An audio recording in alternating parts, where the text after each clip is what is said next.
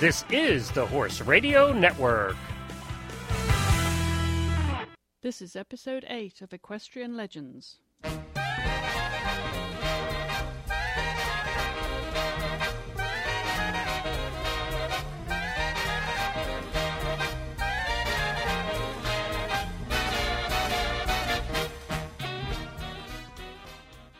Hello, I'm Chris Stafford, and my guest this week is eventer and show jumper Annalie Drummond-Hay.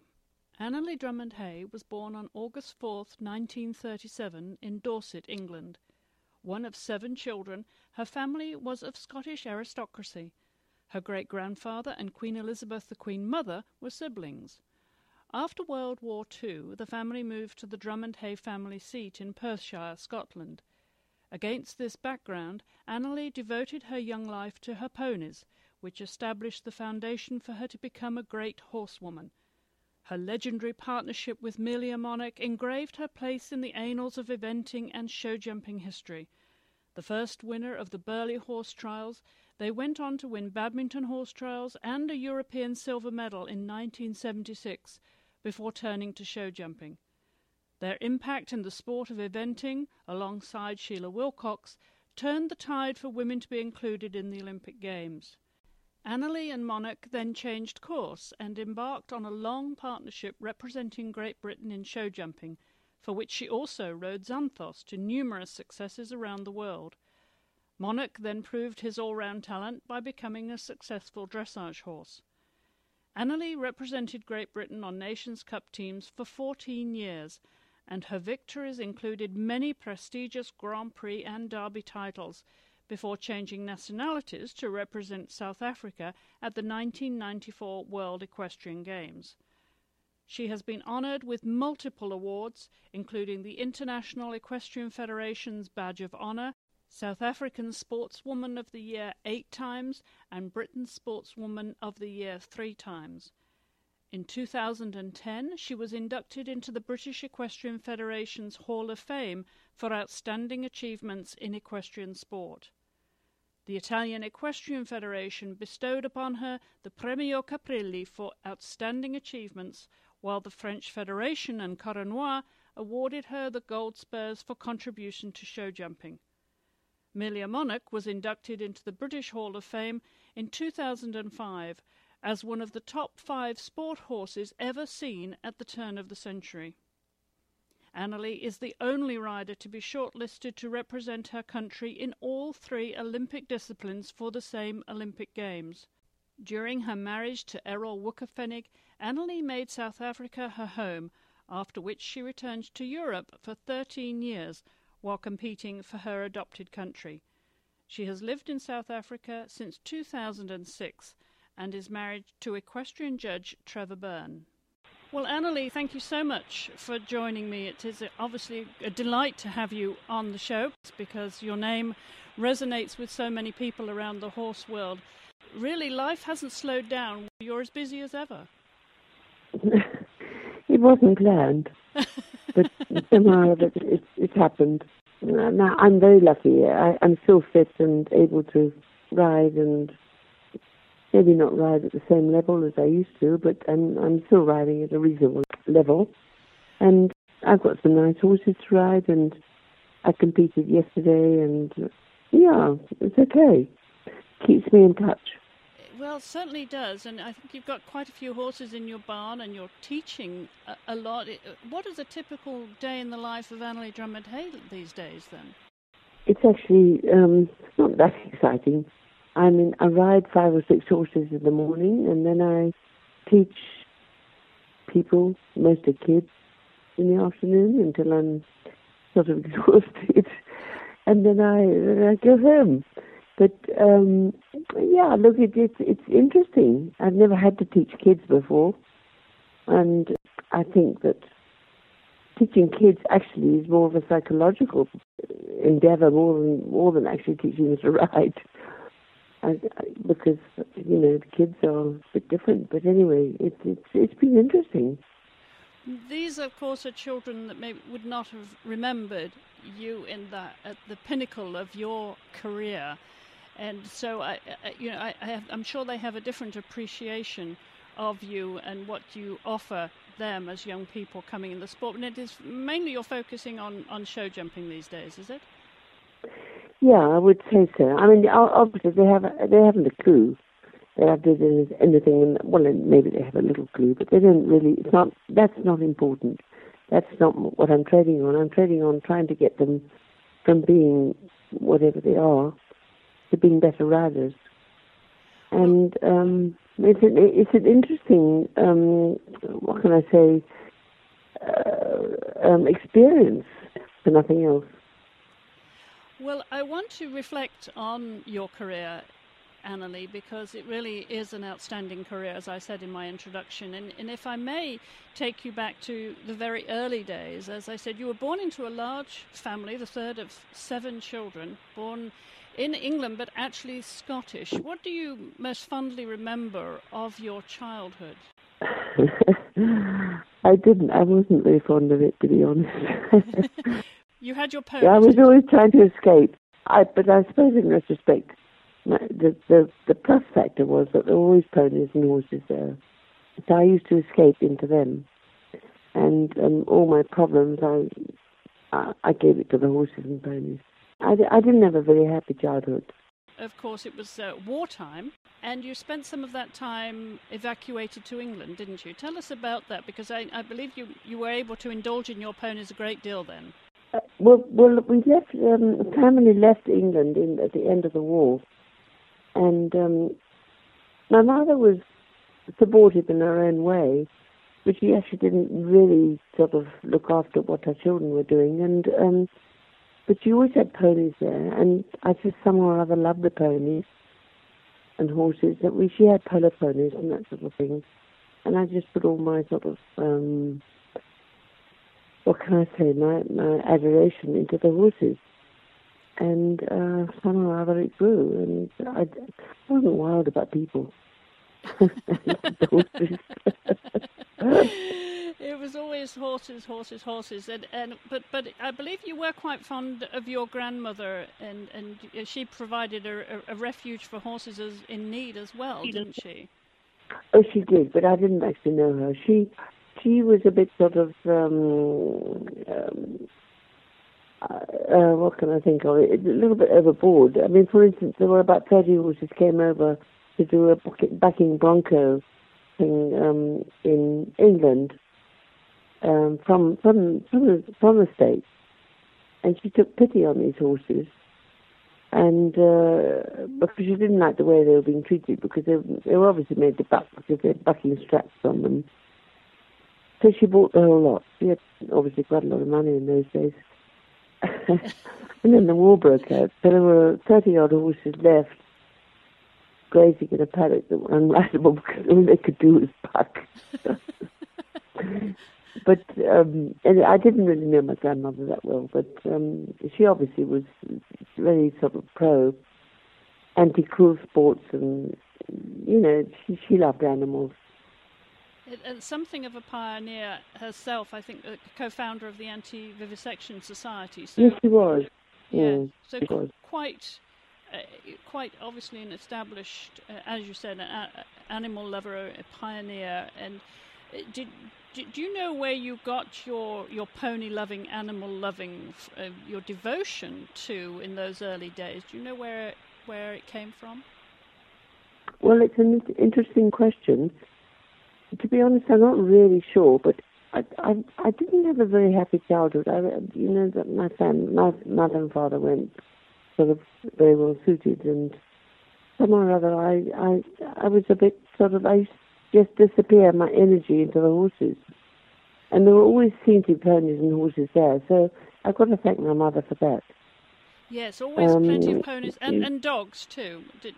How did you? Yeah, I didn't love dogs so much, but the horses I loved, and then somehow or other I just need to get myself out of the family situation, and I thought the horses were my refuge.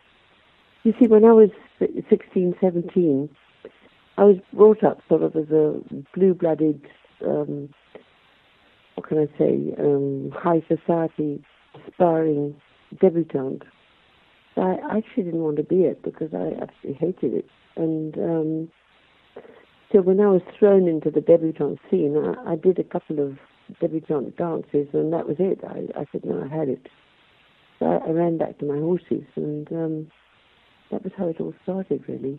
I wasn't bred to be a rider. I was bred to be a debutante and marry the right man or whatever. It didn't happen. And as you said, being of an aristocratic family in Scotland at that time, you also had a role as lady-in-waiting whenever the Queen was visiting Scotland. I was too. for a bit. I hated it. I mean, I didn't hate it, but I mean, no, I just felt inappropriate because you had to put the right clothes and say the right thing and who you were talking to, and it wasn't really my scene. But of course, at that stage, I wasn't there to question it because I was thrown into it. Right. But on retrospect, I must have been very gauche and hopeless. I really didn't know who I was talking to and who, and I wasn't a good lady in waiting at all. It must have been a desperately difficult time then for a shy girl who just wanted to be with her horses. Absolutely, that's exactly it. The horses didn't ask questions. I was reasonably good at riding, and I sort of managed to be successful, whereas I wasn't successful in society. But one of the things I understand you did enjoy too, as well as your horses, which we'll talk lots more about in a moment, but you also enjoyed music. You played the piano.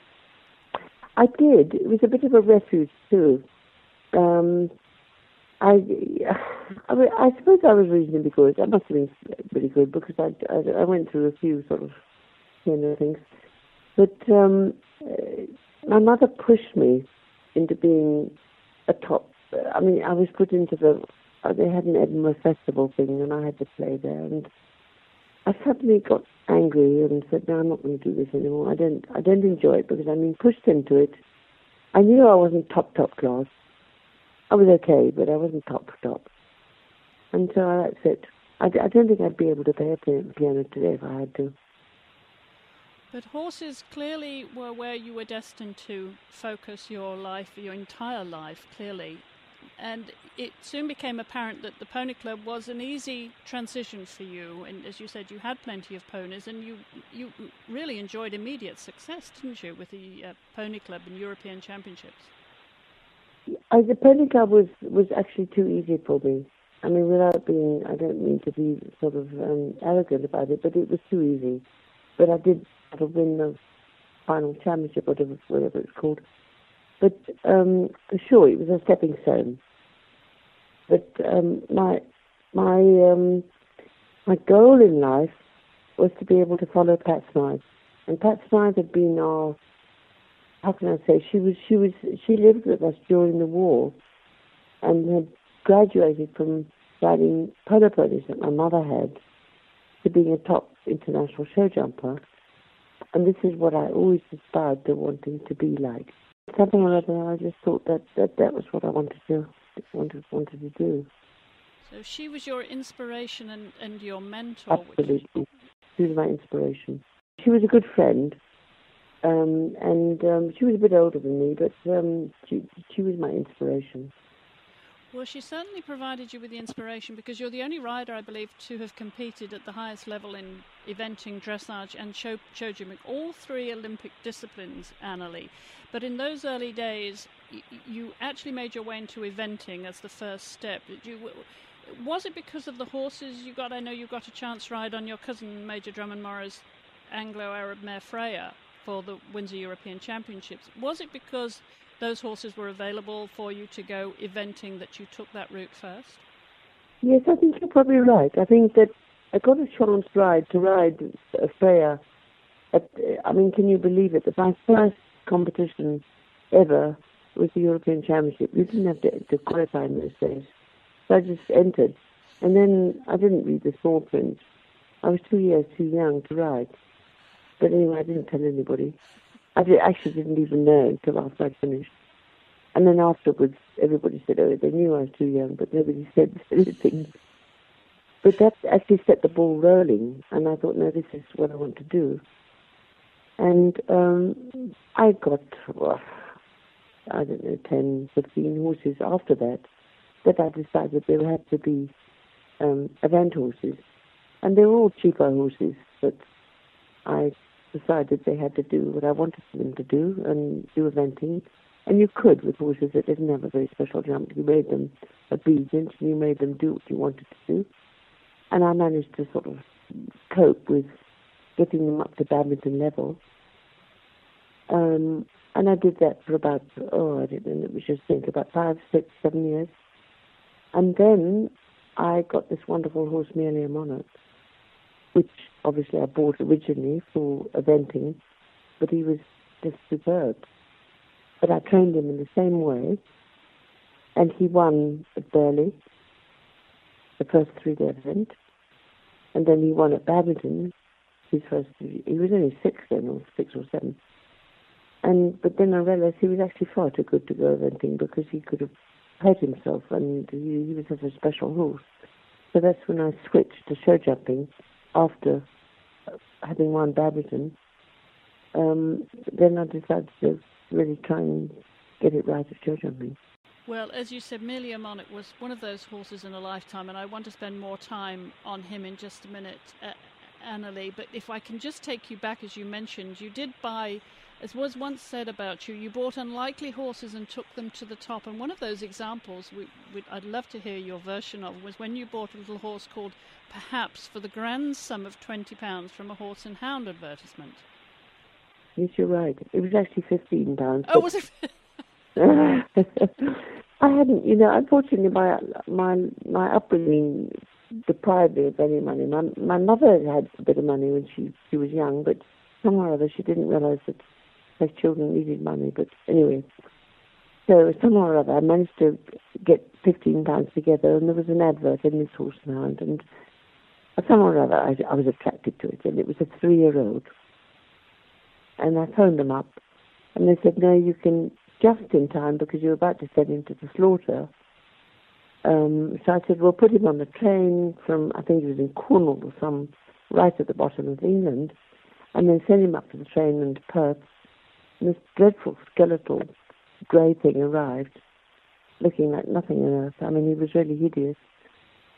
And that's how he got his name, perhaps. And anyway, I think he always sort of was thankful to me because I virtually saved his life. So I trained him for 3 or maybe 4 years, I think it was 3 years, up to badminton standard. Just remember in those days, you didn't have to qualify, you just trained and entered. And I took him to badminton, and I think he was runner-up that year, and it was the Olympic year. So all the Olympic top guns were out. And I think there was the first and third and fourth were all the Australians who actually went on to win the gold medal. But I think I managed to be second. And but of course in those days, women were not allowed to ride in a 3-day event in the Olympics because it was deemed to be too dangerous for the fair sex. So we were expected to give our superstar horses to a man so they could represent our country. And of course I wasn't very keen about that, and I actually sold Perhaps. He went to the Swiss Olympic team. You and Sheila Wilcox, of course, were pioneers in turning the tide for women to participate in the Olympic Games. They were allowed in show jumping, of course, but not eventing. No, they weren't. No, they weren't allowed in show jumping. Pat Smythe changed it in show jumping. Pat Smythe was the first pioneer in 56. 56, yes. Yeah. Yes. And then they changed it in 64 for women. And it is said that even if Monarch had not switched to show jumping in 64, he would probably have made those Olympic Games. For sure. Yes. He was the top horse at that stage. For sure. He was a top horse in so many ways, and I do remember him, of course, when you were with Peter Robeson, based there in the mid-60s with him and with Xanthos. And I always remember he was a great character, wasn't he, Monarch? Terribly naughty. Yes. Very exuberant. But, you loved him for it. He bucked me off once under a dressage test. Just full of himself. Well, let's tell his story, Annalie. Where did you actually find him, and how did you come about buying him? It was destiny, actually. I advertised in Horse and Hound that I wanted a 3 to 4 year old for eventing, a possible eventing, you know. Mm-hmm. And I had a multitude of answers, and one of them was for a 2-year-old, which I really didn't. I didn't want 2-year-olds; they're very boring at that age. But they sent a photograph, and I sort of put it aside. But anyway, 6 months later, I still hadn't found a horse, and I was just sifting through this pile of not possible horses, and the 2-year-old was now becoming nearly 3, and I looked at the photo again, and I thought, gosh, this horse has got something special. So I phoned the lady up who was selling him, and she said no, she still had him, and she lived very close to Harwood, where the 3-year event was taking place in the following week. So I arranged to meet her when I went up I was riding some horse at the Harwood 3-year event. And I took one look at him in the paddock, and I just said, that's something special. And that's it.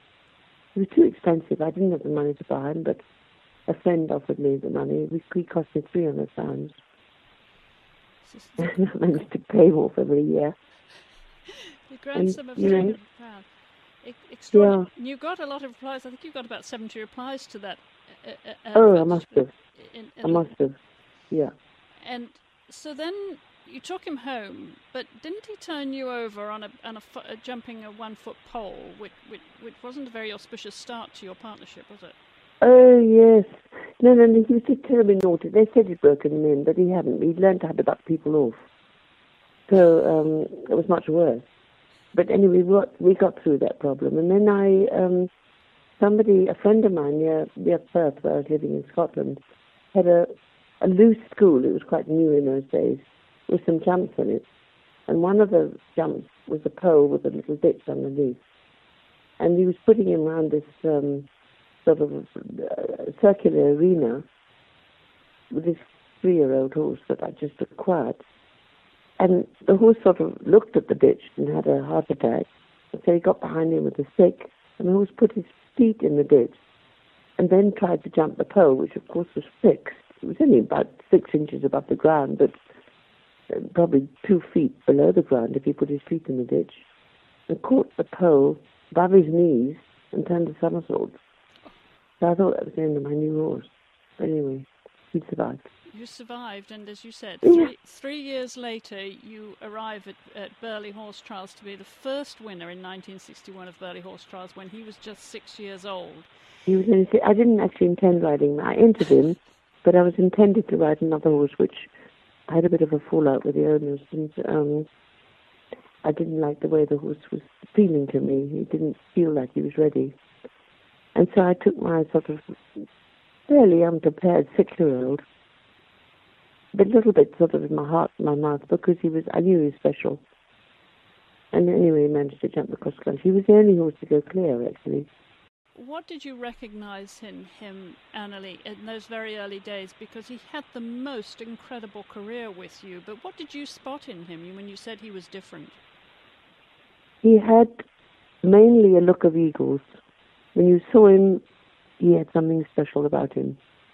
And look of eagles is the best way I can describe it.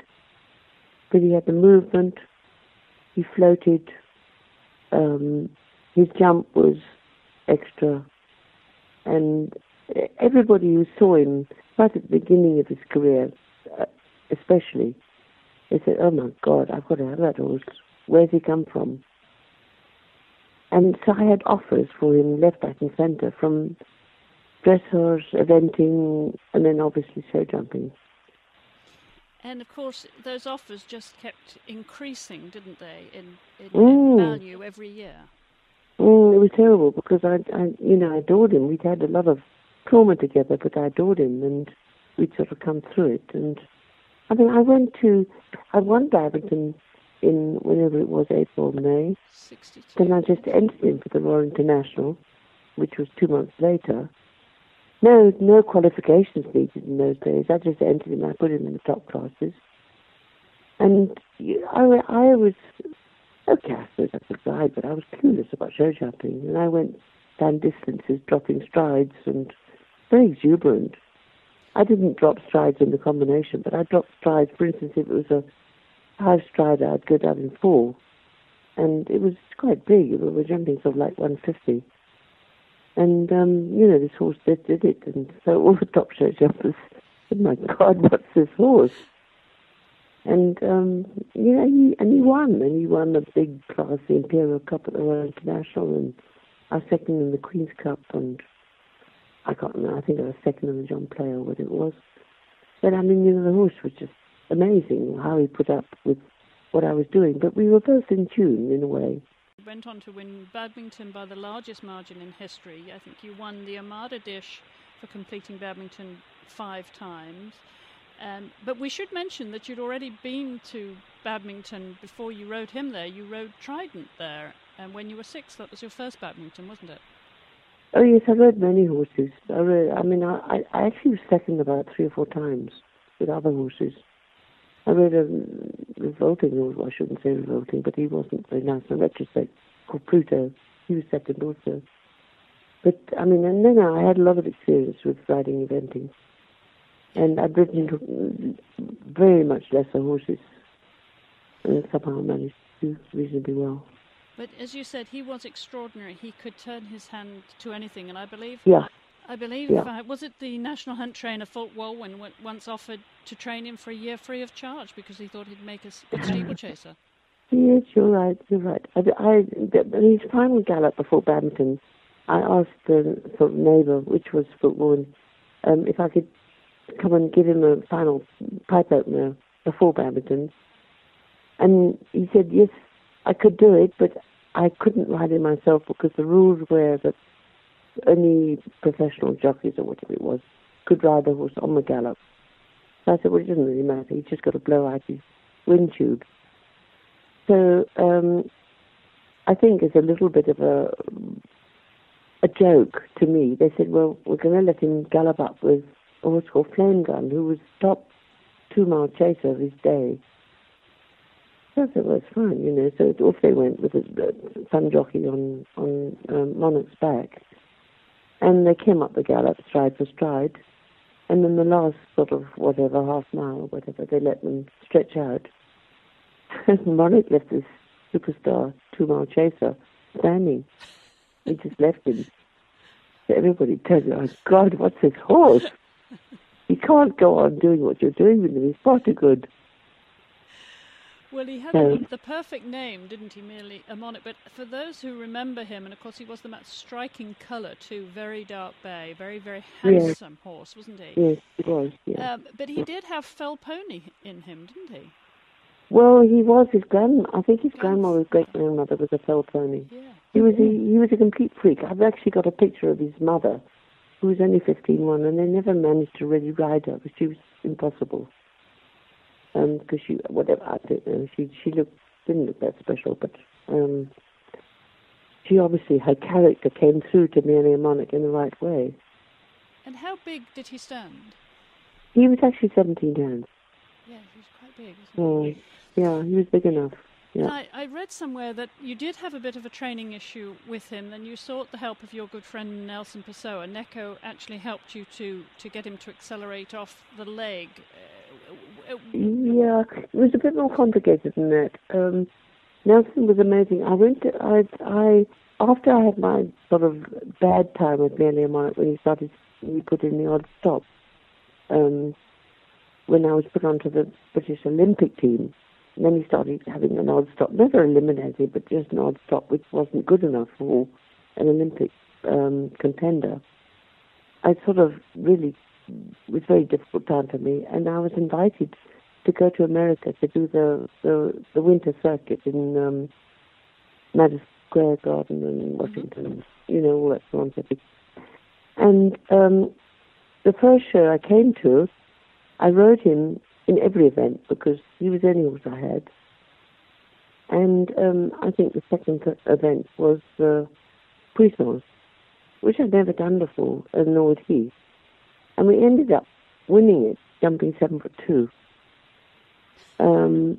But, because my horse could do anything, he would do speed classes or whatever. I was ignorant. I didn't really know. I knew it was really big. And then we went on to New York, and I entered him for the Puissance again, obviously, because he won the last one. And when we'd done the first 4 fences and then go down the centre for the big wall, which was only at 5'6" at that stage, Monarch said, "That's it, I'm not going near a big wall again." And I was absolutely devastated because this wonderful horse of mine, I completely wrecked him by jumping 7'2" the week before, and he must have got such a fright that he never wanted to see a wall again. And Nelson Purcell was there, and I was sort of in tears, saying, "My God, what do I do?" And Nelson was amazing. He said, I did exactly the same thing with Granges. I jumped him in a Puissance, too many, and he said, "That's it, I'm never doing that again for you." And he said, "Don't ever ride him in a Puissance again, obviously." And he said, "But in future, when you ride him into a big wall, turn short so that he thinks it's a speed class." And that's what I did. Whenever there was a big wall, I pretended I was in speed class. And then he didn't think of it as a Puissance. Well, your partnership with him really is one, as I said, of legends. But it is interesting to note how Dorian Williams, it was back in the early 60s, I believe, he said that you were not just a natural horsewoman, but you're brilliant as a result of dedicated application. And you know all the great theories, but trust your own. And I think that is exactly what took you on this journey, and especially the successes you had with Monarch, which were numerous, as I said in my introduction, on the Grand Prix circuit, Nations Cups and so on. And then came a young pretender called Xanthos, as you call Tiger, I believe, who tried to dethrone Monarch, didn't he? Tell us about this other great horse in your career. No. He never tried to dethrone Monarch. He was a freak. He was a pony. He was barely 15-1. He was a lunatic, and a friend of mine told me to buy him because she said she'd seen him in pony club things with a child, but he was too hot for her and too difficult, but she thought he was fantastic. And I went along and looked at him, and I thought he was absolutely idiotic because he's far too small for me. He was really just a pony. But somehow or other, I believed in her advice, and I bought him with a huge sum of £800. And I got him home, and I thought, now you're going to do what I tell you, and maybe you can make something out of you. Well, the more I told him that, the worse he got. And he got furious, and he used to bite my feet, and when I was on him, of course, and dug holes in the ground. And he was a very red chestnut, and he had this huge temper. And I was exasperated. And so finally, I put the girl who was working for me on him, and I said, just ride him around the course that I had at home, which she did, because she didn't really know what she was doing. The horse was amazing. So I thought, well, that's it. Either I lose all the money I've invested in this horse, or I ride him the same way. So I decided to ride him the same way. And so that's how I rode him forever and ever. And, he won me 4 derbies. He won me the Hickstead Derby and the Rome Derby twice, and he won me the French Derby. But I had to let him do what he wanted. And then he was amazing. But he wasn't a threat to Melia Monarch. Melia Monarch was an orthodox horse. Xanthos was totally unorthodox. And you had to shut your eyes and go along with him.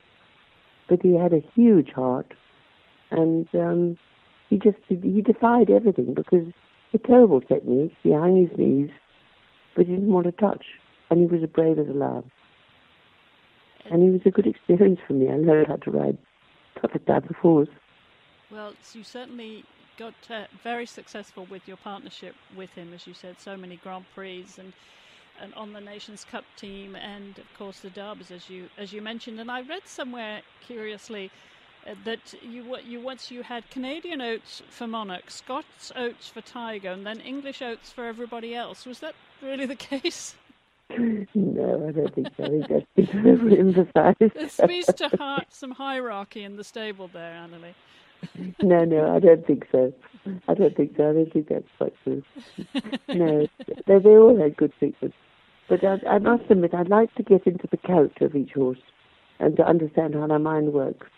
And, providing they want to try for me, I'll do everything for them. And, I think that probably Xanthos taught me how to not be dominating, providing he was on my side.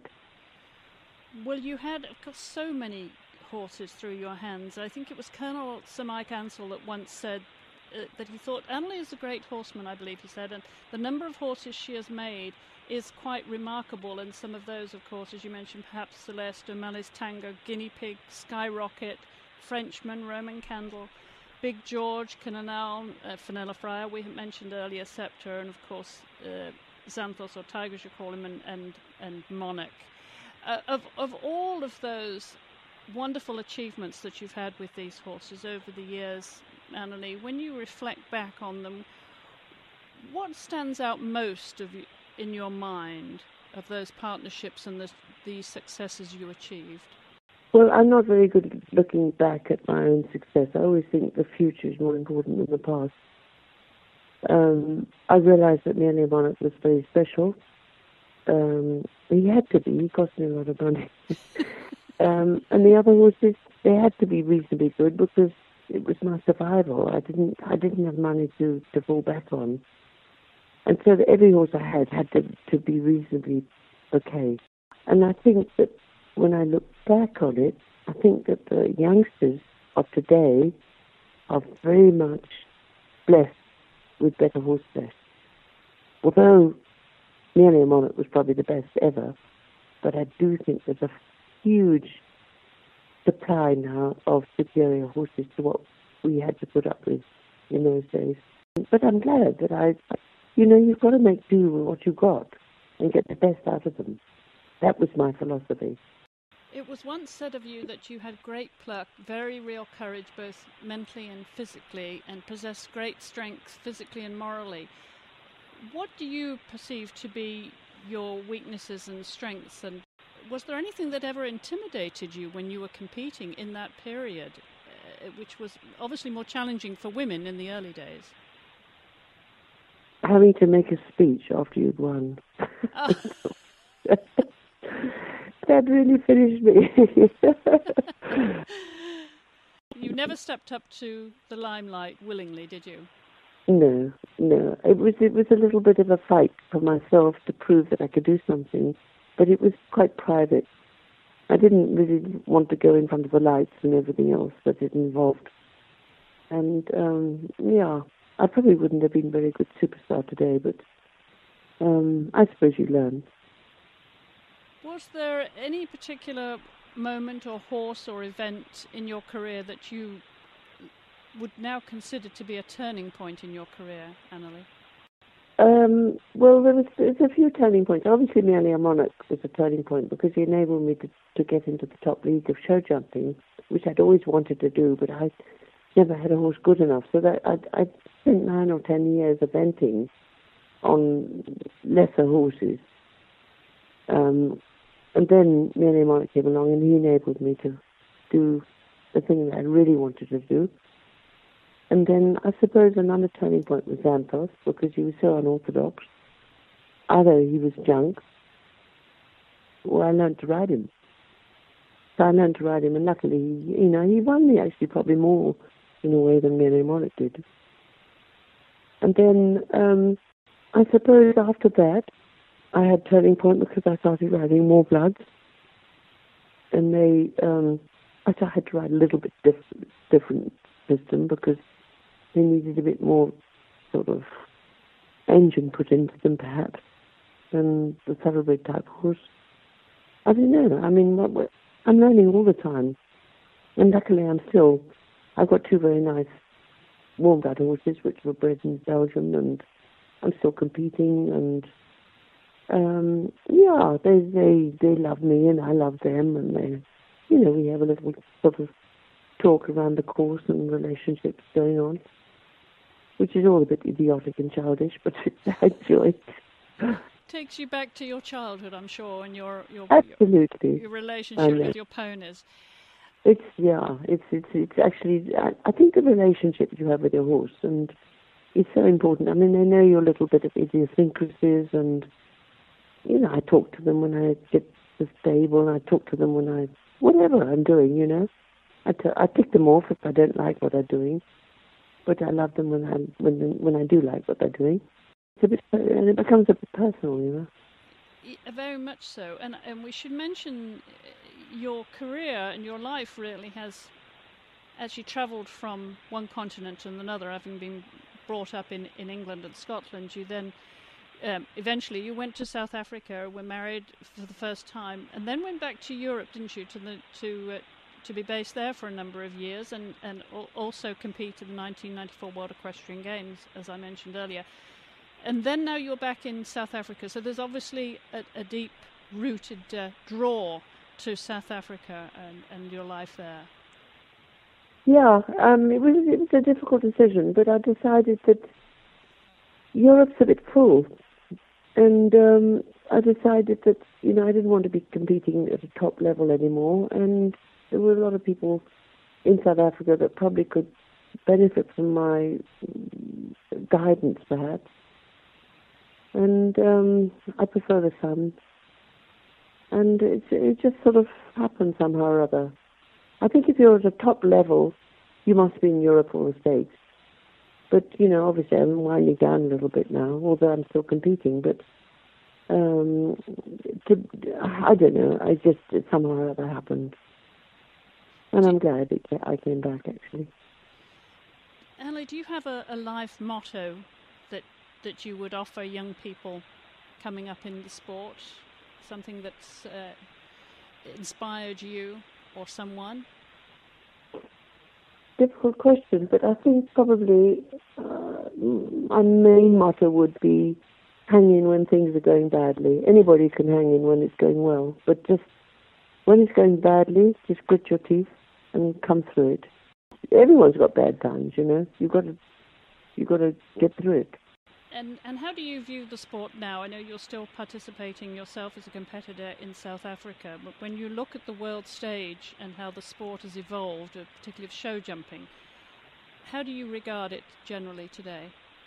I think it's all become much more refined and much, generally speaking, much better riders because they know their basics.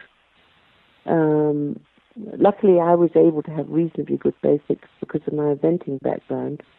But nowadays, I see that the show jumpers have got far better basics than they used to have. And,